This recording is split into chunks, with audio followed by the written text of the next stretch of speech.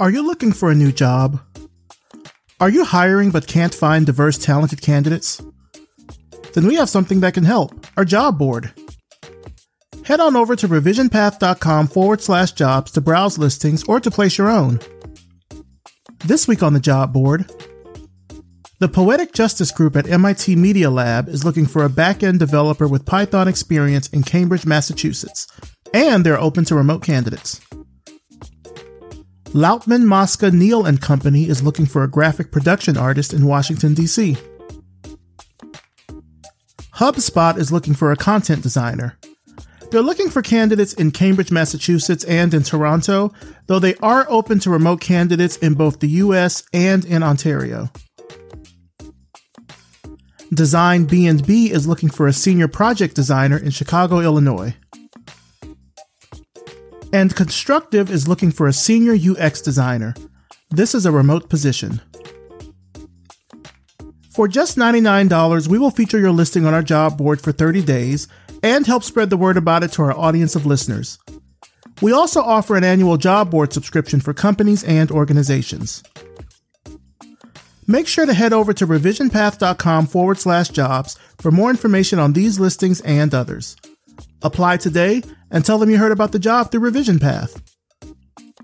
Get started with us and expand your job search today. revisionpath.com/jobs. You're listening to the Revision Path Podcast, a weekly showcase of the world's Black graphic designers, web designers, and web developers. Through in-depth interviews, you'll learn about their work, their goals, and what inspires them as creative individuals. Here's your host, Maurice Cherry. Hello, everybody, and welcome to Revision Path. Thank you so much for tuning in. I'm your host, Maurice Cherry. This episode of Revision Path is brought to you by Hover. Building your online brand has never been more important, and that begins with your domain name. Show the online community who you are and what you're passionate about with Hover. With over 400 plus domain extensions to choose from, including all the classics and fun niche extensions, Hover is the only domain provider I use and trust. So what are you waiting for? Go to hover.com/revision path and get 10% off your first purchase. Now for this week's interview. I'm talking with Raven L. Veal, PhD, a strategic design lead at City Ventures and lecturer for the School of Design and Creative Technologies at the University of Texas. Let's start the show. All right, so tell us who you are and what you do. Hi, my name is Raven Veal. I'm based in Austin, Texas, and I am a strategic design lead at City Ventures.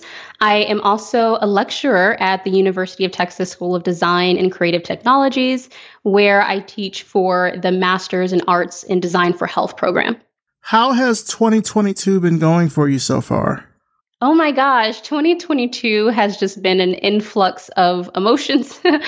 It's been exciting. It's been exhausting at times. It's been a learning experience for me as far as really just wanting to dive into rest and what that looks like, especially when I've been so accustomed to a very fast-paced hustle, grind, culture context. One of my favorite inspirations is Trisha Hersey in her Nat Ministry, where she says justice looks like a space to rest. And so I've been trying to practice that and lean into that a little bit more. But overall, I think 2022 has taught me a lot of important things about myself and others. Diving into rest right now sounds so good. I guess because I'm recording this like at the end of a long work day, I'm like, diving into rest is, I love what they're doing with the NAP initiative. I think especially over these past few years, it's become something that so many people have empathized with over the pandemic. Exactly. 100%. I love and just honor and respect the work that she's doing. Overall, I mean, you mentioned this kind of like, this hustle grind culture. Like, how have you been managing yourself through the pandemic? Yeah, so I think one practical thing that I've been trying to do is to schedule for myself moments of joy throughout the day. So I will typically try to block off, the first half of my day. It's a privilege I'm able to do this just for heads down time. And then I'll, dedicate the latter part of my day to meetings.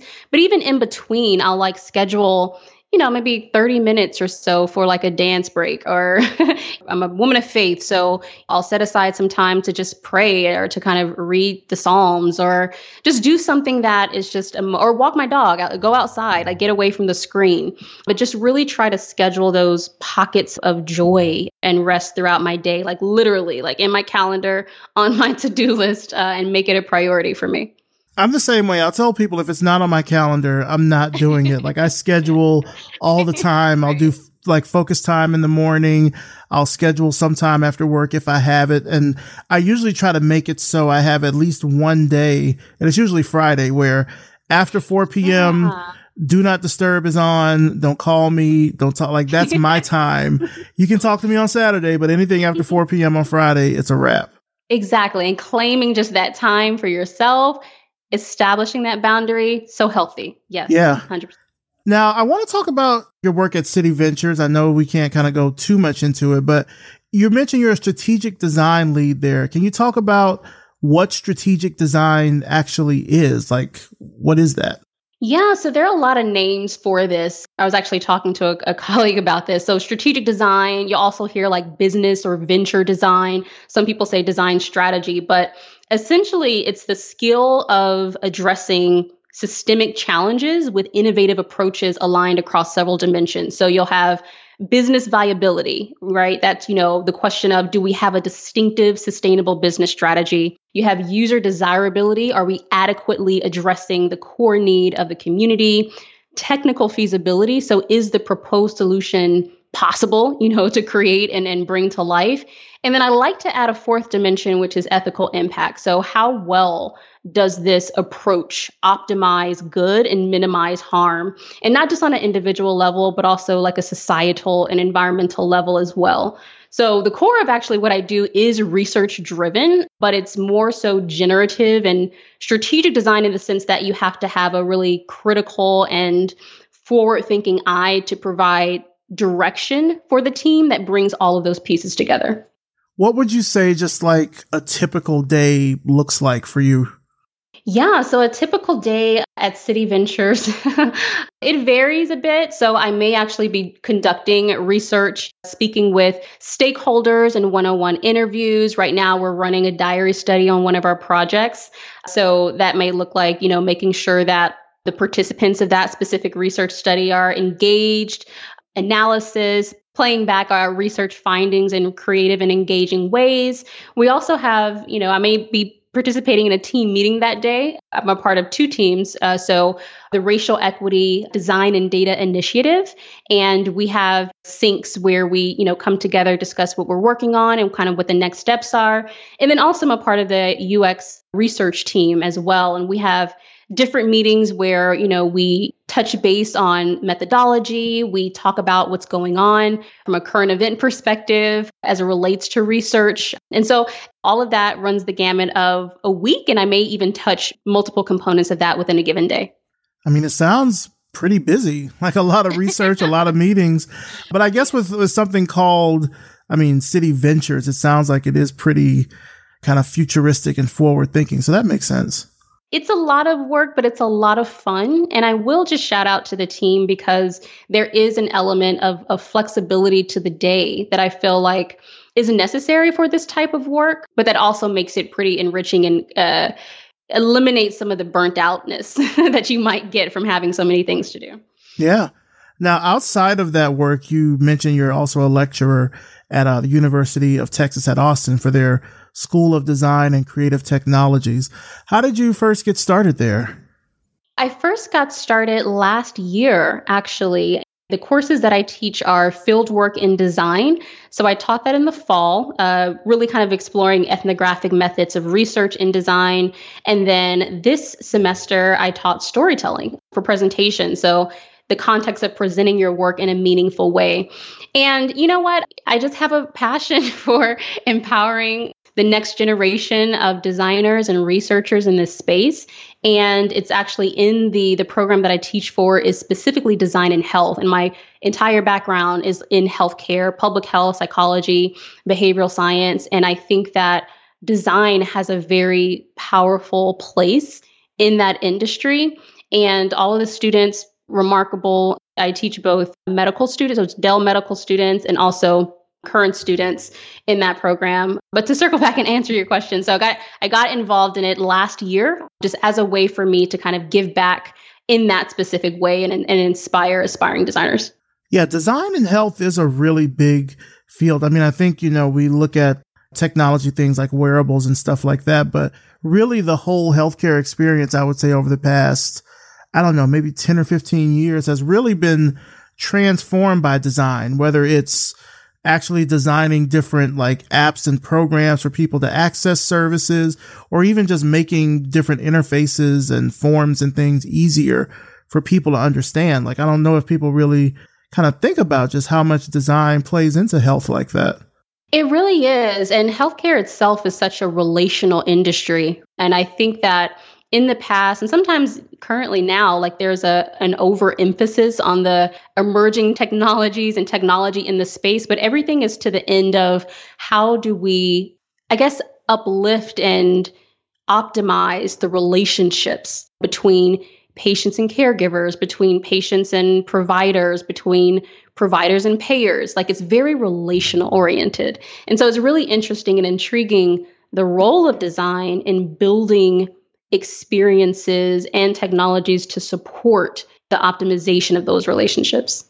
Yeah, I'd also say even to like kind of build trust. I mean, if we just think about over the past few years with this pandemic, so much of whether it's forms or commercials or any sort of like advertisements or things that talk about prevention, washing your hands, wearing masks, etc., like that, design has really played a very interesting part in, I think, how information has been spread about, COVID.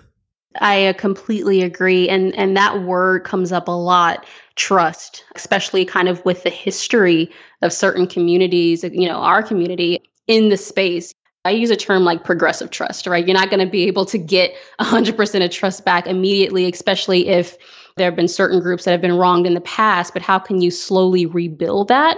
By being reliable, by being consistent, by being transparent about in the design of the experiences that you're delivering. So yes, love that word trust. And I think it's something that, is very pervasive in the industry right now.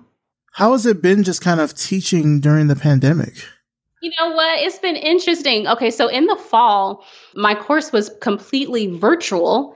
And I think that has its pros and cons, right? So I guess the pros are, it's immediately accessible. You can essentially roll out of bed and like join the Zoom call and be in the class. But you do like, there's no replacement for that kind of in-person interaction, especially, when I was teaching fieldwork in design, there was still that in-person component, right? When you're doing ethnography, you can do it. There's such a thing as digital ethnography, of course, but really kind of immersing yourselves in the worlds and environments of those that you're trying to serve, you have to do that in person. So I would say it was, a welcome challenge, again, with both its pros and cons. This year, it's been a little more kind of relaxed in the sense that we've been able to meet in person. So yeah, I've experienced a gamut of emotions kind of teaching in both modalities. You're teaching in Texas, in the South. I'm here in Georgia, in Atlanta. It is, especially since there aren't necessarily any, I guess, widespread restrictions or you have to do this, you have to do that. So it's really kind of up to the professor, or at least in my experience, it has been in terms of what kind of rules or regulations we'll implement. I tend to err on the side of caution. So when we were meeting in person, last fall, I encouraged the use of masks and, that we're safely distanced when we did meet in person. So yeah, I mean, it's definitely been a challenge in that regard. Yeah. What do you learn from the students there? Like, what do they teach you? Ooh, I think they teach me just the need for more tangible and practical modalities of learning, specifically as it relates to design. I'm a professor, adjunct professor of practice. So I'm still in industry and then also teaching as well. And when you are kind of in a quote unquote lab-based setting, it can err on the side of theory.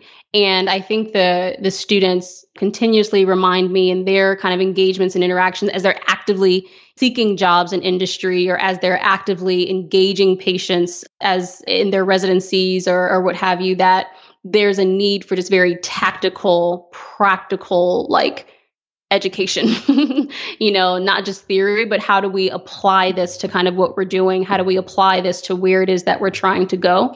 I think that's one thing that I've learned from them. Also, too, that there's just a diversity of thought and then a diversity of learning styles. Not everyone learns the same way. And I think it's been really interesting to explore creative ways to engage people, how to make design education accessible to different types of learners. As you can imagine, like when we're on Zoom, making sure that you have the closed captioning on, but then how do you engage people who may be easily distracted in that type of setting or environment? So I think that's the second thing that I've learned from the students too.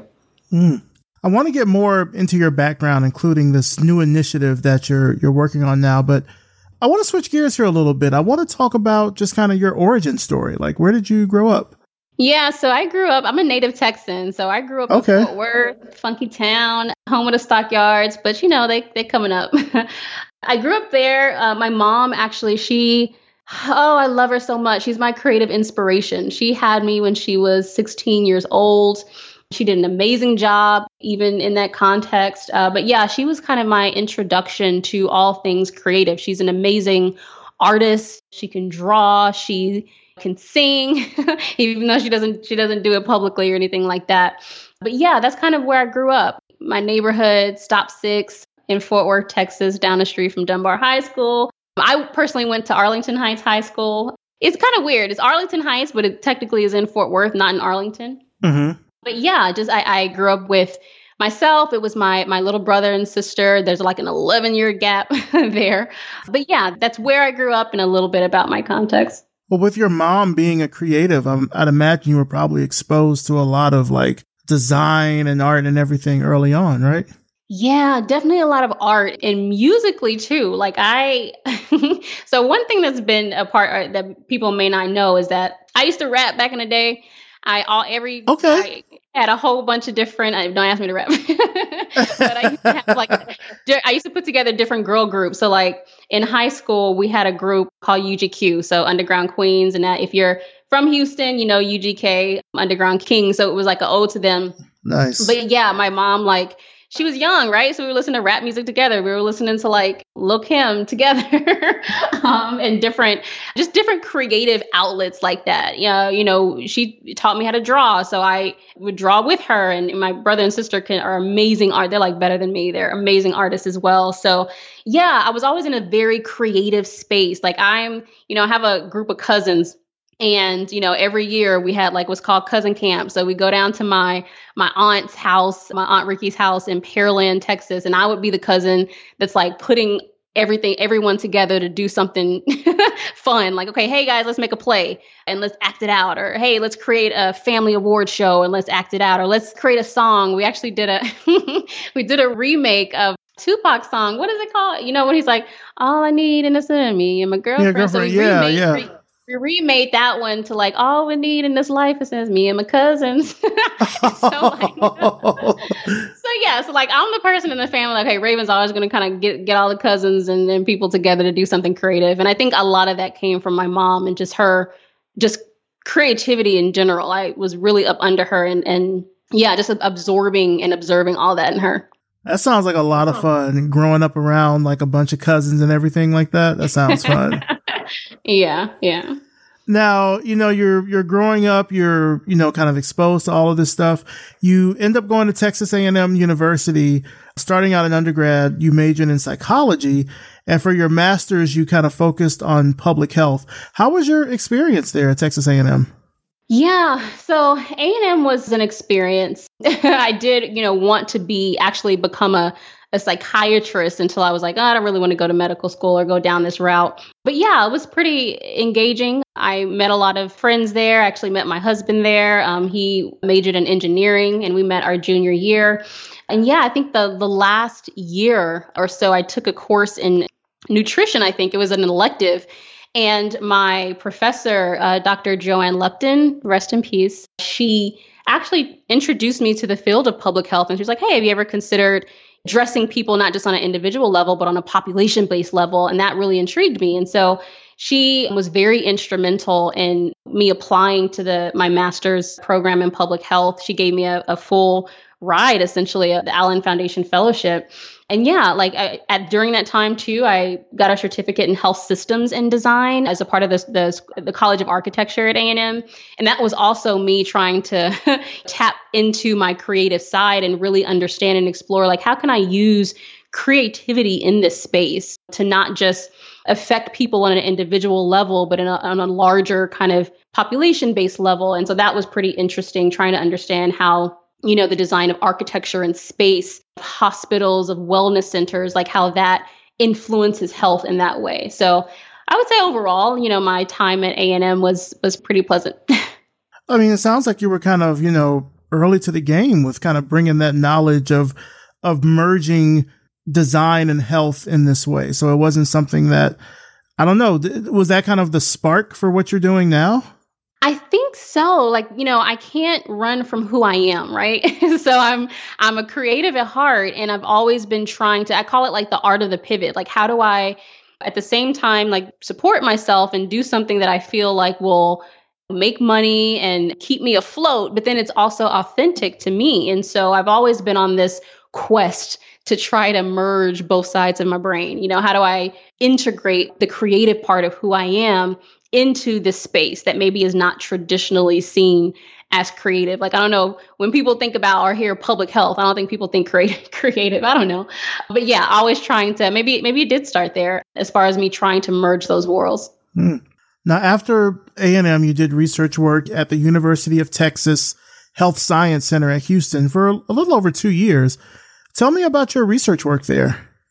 Yeah, so University of Texas Health Science Center. So that was when I did my PhD program, and that kind of funneled up into my dissertation, in which I was trying to use data-driven technologies, in that sense, like smartphone technology, to assess mental health, specifically among college students. So obviously, unfortunately, depression is very common, among college students. And so I was trying to explore other ways of both actively and passively trying to identify for that before it's too late. And so that's really what my research work was about, trying to understand how to leverage some of the geospatial technology in your phone, so you flip it on and it can locate you, right? But there are ways to kind of use some of that data kind of combined with other forms of data to assess whether or not your behaviors are peculiar, for lack of a better term, to alert or notify other people of that you may be in trouble or there may be a need. And also part of that was trying to prototype a potential mobile application that could deliver that type of service as well. And so that's, I think I have my dissertation linked on my website if anyone's interested. I wouldn't imagine. But yeah, that pretty much kind of summarizes some of the research work that I did there. And so you're kind of working with tech and design also while you're doing this research work. It kind of sounds like this was maybe a bit of a breakthrough moment in a way. Absolutely. I do want to kind of shout out to one of my main advisors, Dr. Ross Shigog, and he actually was doing some work on usability research work for a specific technology. And I'd never heard of that before. I never heard of being able to do research in that space. And that's one of the things that inspired the topic for my dissertation. And so he was pretty instrumental in opening up that world. Like, hey, there are these emerging technologies that are starting to be used in this space, specifically like the healthcare industry. How do we ensure that they are safe and effective and impactful for end users? And that really inspired me and intrigued me, especially as I saw a lot of these emerging trends with tech happening in healthcare. So I would say that definitely served as a breakthrough in helping me to pivot, my work and my intention from academia into industry. I'm curious, what do you think about this new class of wearables that are out here as it relates to healthcare or public health? I mean, of course you have things like Apple Watches, but I've seen sensory rings. I've seen sunglasses. I've seen pendants. What are your thoughts on this kind of new class of health tech wearables? There's a lot of conversation around wearables, especially as it relates to engagement, how often people are actually using them, the actual design of them, when you kind of get into the wearables, you're getting into the fashion space. So being able to design them in such a way that people want to wear them on a consistent basis so you can get that consistent data. And then also, the quality of the data itself and what you're using for. There's a lot of talk and exploration around data transparency and data ownership. Patients being able to, or consumers, being able to own the data that are being used, not just to provide services to you individually, but are typically aggregated in data to inform other things, right? But we may not always hear about that. It's called data capitalism. And there's like a lot of research around that, just in terms of the ethics of that. But there's a lot. You just let me know how deep to go. But I think in general, it can be useful.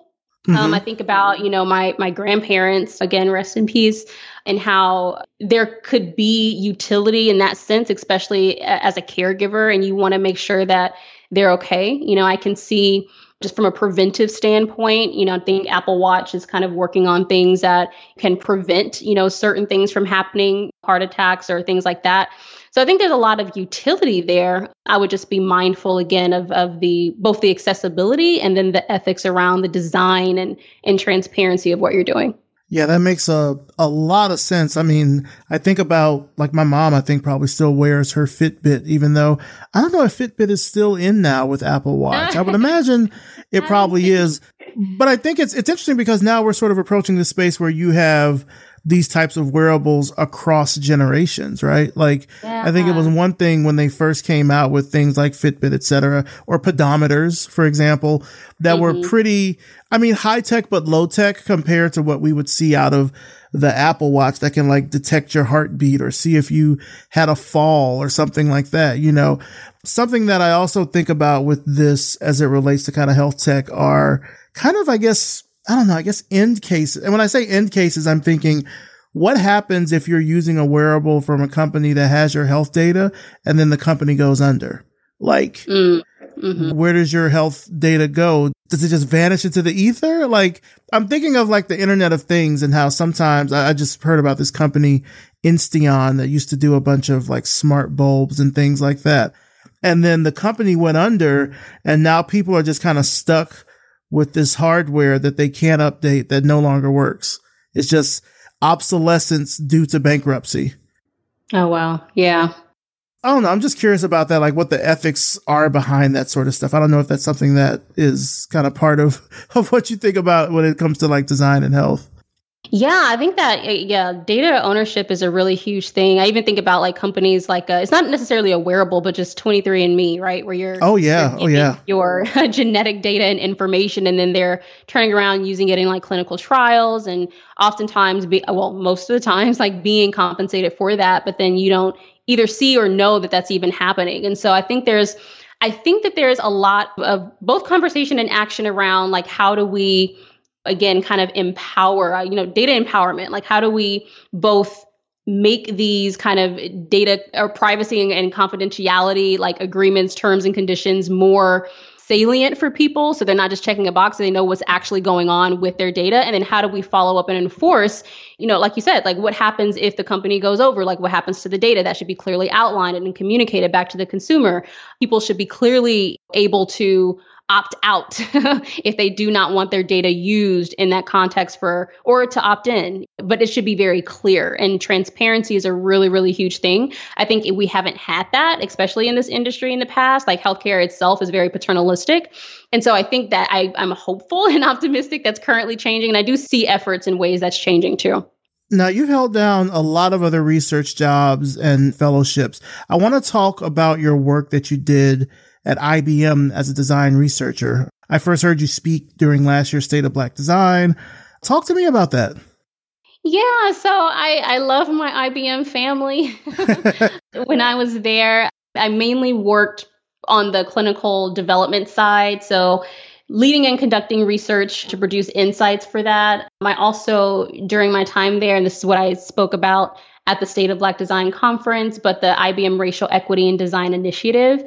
And so while I was there, just worked with an amazing group of talented people, including Nigel Prentice and a bunch of others. I don't want to, go run the list of the gamut, but they know who they are. And yeah, just had the privilege of being able to help to lead the development and publication of a leadership guide for design managers. And really that's kind of looking at how do you help cultivate a culture within the organization for Black designers and other designers of color, where they not only want to come here, but they want to stay here. And so that's kind of essentially what that guide tries to lay out and provoke in design managers and leaders who read it. But yeah, my time there I'm so grateful. A shout out to Jody Cutler. I think she's now at HEB. And also Rob Pierce. I don't know. I really love my IBM family. I miss them. And I love that they're continuing the work. Yeah, my time there was a joy. Nothing but good things to say. How is your work now as a strategic design lead different from your earlier work as a design researcher? Yes, I think my work now is a lot more generative in the sense that it's almost before we even have a product or something to create. It's really more about the problem finding and the problem scoping, whereas my work at IBM was more so evaluative research. So we have an existing legacy platform or product. How is it currently working? What can we do to improve it? And now it's like, okay, here's this larger issue. Like, what aspect of the issue, are we trying to solve? So I would say that's the main difference, kind of going from more evaluative design research to more generative research and strategy. In your opinion, what role does art, spirituality, and the moral imagination play in the design of future technology? On a personal level, I believe that the greatest innovations in society kind of stem from internal and cultural transformation. And one of my personal beliefs is that our inner world shapes our outer world. So in other words, who we are as people, like our worldviews, our character, like what we define as right and wrong, like all of our biases, both good and bad, that influences what we choose to bring into the world. And so because of that, I think that introspection or introspective research is a critical part of design and should be a required part of the process. And this can look like, I'm recalling Dr. Leslie Ann Noel. She has this really amazing exercise to help teams identify their positionality, right, and core elements of their identity. So like your race, ethnicity, your socioeconomic status, your marital status, and how that shapes how you work together, both what's present and the gaps. But in addition to that, like I'm also a woman of faith, right? And I grew up in the church, like primarily Baptist, we're here down south. So my belief in God is a huge part of my identity. And because of that, like I strongly believe that design is very like spiritual, like in the way that you're taking something intangible and materializing it. So two other things that I'm exploring are the power of art and then, moral imagination as it relates to design. Now, with art, a lot of designers actually come from the art world, and art itself is so powerful just for expressing who we are and then also who we aspire to be individually and culturally. And I think we can also learn a lot from artists. I think about how storytelling is such a huge part of design. And you have, Nigerian novelist Chinua Achebe, like he's so profound in the way that he tells stories. Like, what if we were to not take in an extractive stance, but be inspired by the way that he tells stories and use that when we're designing? I think about digital ethnography and what we could learn from photographers like Gordon Parks, who said, what the eye sees is its own, what the heart can perceive is a very different matter. So that's what I think about in terms of art and how we can integrate that into the design process as a way of both understanding who we are and our identities more, and then also being aspirational in who we want to be. And then with moral imagination, I think that in and of itself is just our ability to look beyond profit to understand how what we're designing affects the values, the beliefs, the behaviors of society. Like, how do we imagine the greatest good? How do we define that good? And so, I'm really interested in exploring, like, how do we do that? Both applying moral imagination to the process and the way that we design, and then also to the output in what we design. That's fascinating. Wow. How did you sort of, work to kind of create all of this? Is this just like a culmination of your work, you mentioned being a woman of faith? Like, how does this all sort of come together? Oh gosh. Yeah, I think it's just me trying to be who I am, growing more into who I am and allowing, not compartmentalizing my life, and just trying to be fully me all the time. And so when we talk about inclusion, even when we talk about like, there's a lot of conversation just around ethics, and the initiative that we're working on right now is around racial equity. And one thing that I find myself asking a lot is like, whose ethics are we talking about? One. And then two, I guess like what would it look like to put love, at the center of design? There's a lot of critique right now around design thinking and human-centered design. I think a lot of that, for me at least, kind of boils down to this prioritization of profit over like real human needs and environmental needs.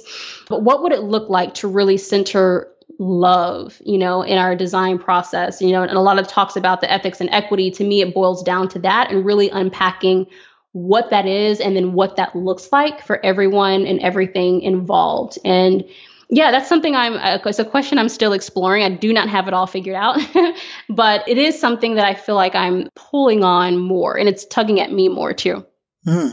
Speaking of this kind of pull, you talked about a little bit earlier this new initiative that you're working on, and it's something that's new, separate from your work at City Ventures and separate from your teaching work at the University of Texas. Can you tell us a little bit about it? Yes. So Nexar Creative. So it's essentially a learning studio for world-changing designers. And we're really trying to reimagine design education by engaging current design professionals across the globe in, these virtual arenas. And our arenas are shaped around design skills like service design, strategic design, UX research, many of which are increasingly in demand. And then afterwards, those who complete the program will receive NFT certificate. That's like a non-fungible token that really signifies that you've done the work.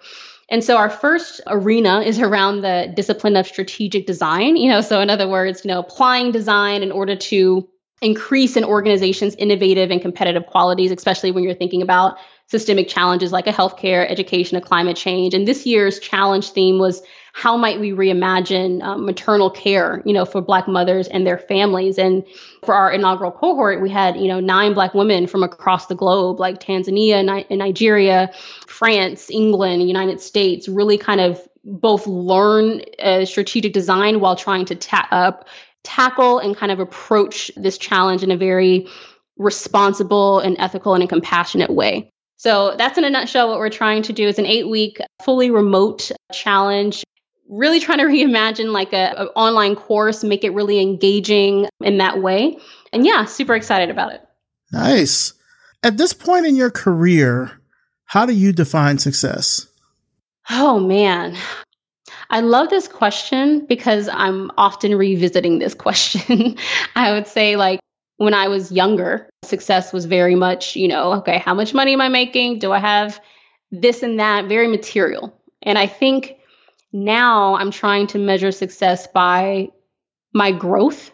And then also too, like how much I am able to love and serve those around me. One of my favorite scriptures is that like perfect love casts out all fear. And so this year I'm trying to love, I won't be perfect, but I'm just trying to love and serve as much as I can and be fearless in that, like be really bold and fearless in loving people as I learn what love is to people. So for me, that's what success is, kind of comparing myself to myself last year to this year. Am I growing in love? Am I growing as a person? Am I growing in the way that I'm able to serve other people?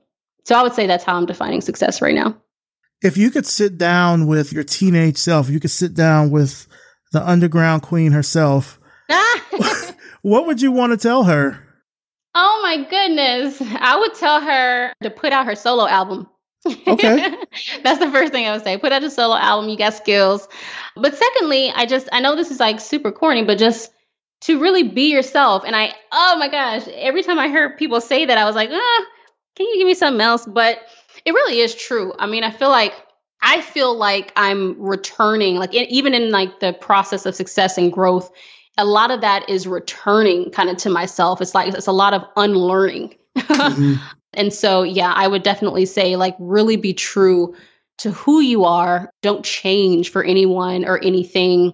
Obviously, well, change is necessary, but like don't change for negative reasons or what have you. Just try to be as authentic to you as you can be.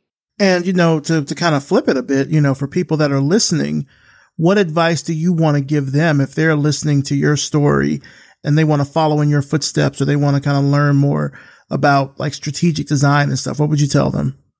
I am super open. Like if you want to ping me directly, I'm available on LinkedIn. I'm also on ADP list if anyone wants to chat that way. But yeah, also I would say just get a head start by kind of Googling up strategic design. And also too, just find ways if you can, like in your current work or in volunteer opportunities, to integrate yourself or start thinking about those more generative questions, questioning in a productive way, like the direction of the products or the experiences or the things that you're working on, just as an initial start to understanding that specific discipline. Where do you see yourself in the next 5 years? Like, what do you want the next chapter of your story to be? Oh, I would love ideally to be, well, one, with the organization I'm a part of now with City Ventures, I'd love to help support the initiative, that the Racial Equity Design and Data Initiative, for that to really be impactful both to City itself and then also externally. Two, I would love it if I could really take, what I'm trying to build with Nexar Creative and impact many different cohorts with my passion and mission to cultivate like world-changing designers. And then lastly, I'd love to be a mom. Like I'd love to just start building my own family and really leaning into that building of community around myself. So I would say that's kind of where I'd see myself in 5 years. All right. Well, just to wrap things up, where can our audience find out more information about you and about your work and everything online? Yeah, so I'd say the easiest thing to do is to go to my website, ravenveal.com, and then that should link you to everything else, like all my social media, an overview of the projects that I work on, all of that. So hit me up there and would love to chat. Sounds good. Well, Raven Veal, I want to thank you so much for coming on the show. One, I think for just illustrating the work that you do. I can really tell that you have this kind of innate passion for it. And also with it coming at such an important time, I think just in human history, it's super important to hear about design researchers and strategic design doing this kind of work, but also just showing that this is a path that's possible for someone to take. You had mentioned kind of before we recorded about people being able to kind of create and sort of recreate themselves. And I think what you've shown definitely throughout, just telling your story is how you've been able to build yourself up to be the expert that you are today. So thank you so much for coming on the show. I appreciate it. Thank you. Appreciate it.